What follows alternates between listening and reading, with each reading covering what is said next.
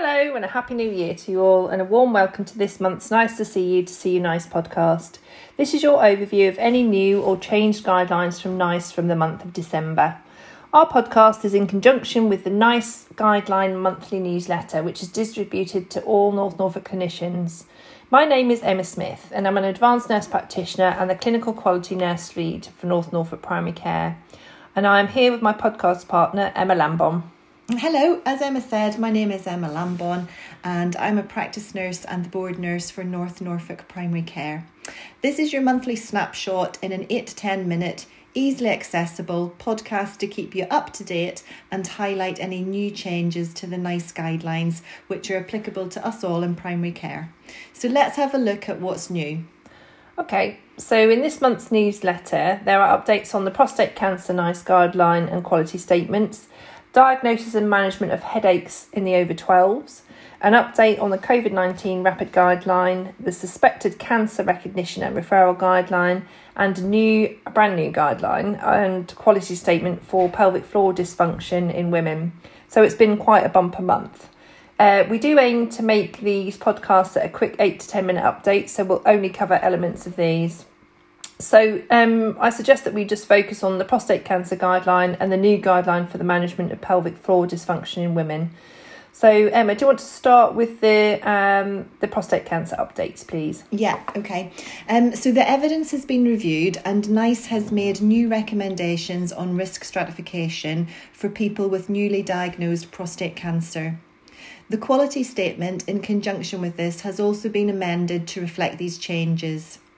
The tiers of the Cambridge prognostic group have been increased from 3 to 5, and the criteria for each tier depends on several elements, and these are the Gleason score, the PSA, and at what stage the prostate cancer is at. Okay, thanks Emma. So what does that mean to us in practice? Okay, so the Gleason score is based on how abnormal cells look under the microscope after tissue biopsy and how likely the cancer is to advance and spread. So the lower the score, the cancer is slower growing and not aggressive. And this isn't something we would directly access in primary care, but it is good information for us all to be aware of. The PSA is a protein produced by the normal prostate and measured by the level of proteins in a man's blood. And this is normally elevated in the presence of prostatic cancer due to a disruption of the cellular structure of the prostate cells. Hence, it's high in the presence of a cancer. The cancer itself doesn't produce PSA, but it disrupts the structures of the cells, causing them to allow accelerated seepage of PSA from the prostate to the circulating blood. So hence, a high PSA is highly suspicious of cancer. And the stages of prostate cancer are from stages T1 to T4. Each stage has got substages, given 12 stages in total. T1 would indicate a normal DRE, but may be found coincidentally. And stage T4 would indicate a progressive tumour, which would be easily felt during a DRE and would have likely spread to the surrounding areas. Okay, great. That's really useful information, Emma, particularly about how the PSA is found, etc. So on the back of this, the new recommendations in the NICE guidelines for suspected cancer recognition and referral also actually focuses on prostate cancer. The update of this guideline specifically discusses the consideration of referring people with possible symptoms of prostate cancer using a suspected cancer referral pathway, typically a 2-week wait, for cancer if their PSA levels are above the threshold for their age. The new recommendations take into account the person's preference and any comorbidities when making the decision also. The NICE committee made these recommendations based on the fact that the evidence of the diagnostic accuracy of fixed and age-specific prostate antigen, which obviously is the PSA thresholds, was very uncertain because of all the studies were based basically on a population that had already been referred to secondary care. The 2019 guideline recommends referral if PSA levels were above the age-specific reference range. The committee agreed that the referral should be considered based on PSA thresholds, but did not make a stronger recommendation because of the uncertainty in the evidence. And also there's the likelihood of low positive predictive value of the PSA test for the prevalence which is estimated on the UK population data. So in summary, it means that the age-specific thresholds for people with possible symptoms of prostate cancer who require referral have been considered and are set out in a new table found in the guideline, which is also replicated in the monthly newsletter. So you might ask, so how is this recommendation going to affect my practice? Essentially, in primary care, it means that a referral based on age-specific PSA thresholds is already recommended, so practice will not change significantly. Also, clarifying the age-specific thresholds will help standardise care, but they also take into account the patient's preferences and comorbidities, which would lead to a more patient-centred approach to referrals. Oh, that's great, Emma. Thank you. And that's good to know how it fits in for us in primary care as well. It's good information to be aware of. So now let's move on to the brand new guidelines, which are for pelvic floor dysfunction, prevention and non-surgical management. There is a section in the guidance specifically for the assessment in primary care.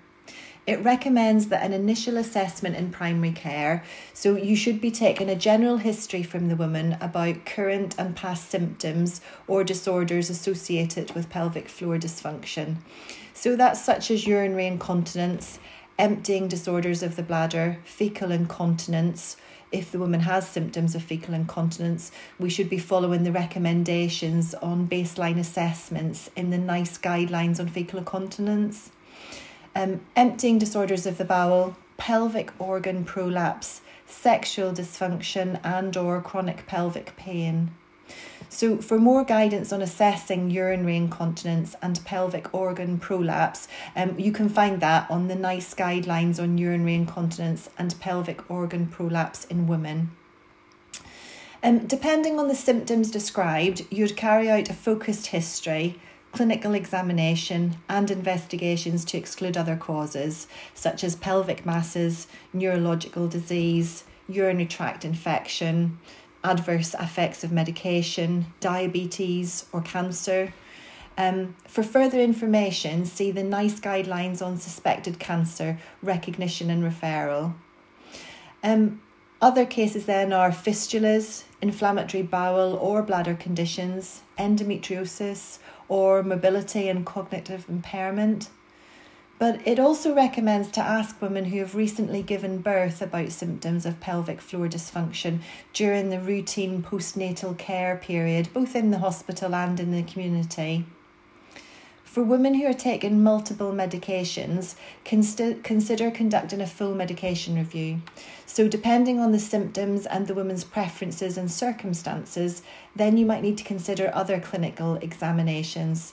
So, for example, inspecting the woman's vulva and vagina for atrophy, asking them to bear down to check for visible vaginal or rectal prolapse, or a rectal examination to check for impactation for women who are at risk of this and who cannot give you an accurate history of their symptoms.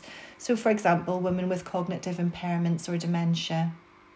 The guideline is really comprehensive and is worth a read, as this is only really an overview of one element within it. Okay, thanks Emma. That's really, really good information, really good practical advice for when you're assessing somebody with pelvic dysfunction. Unfortunately, I think that's all we have time for this month now. So thank you to all of you for continuing to listen to us. If you have any suggestions or comments on this podcast, please do not hesitate to contact us via the NNPC website.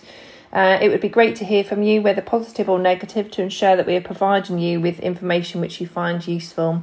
So that's it. Goodbye for now. Bye. See you next month. Bye.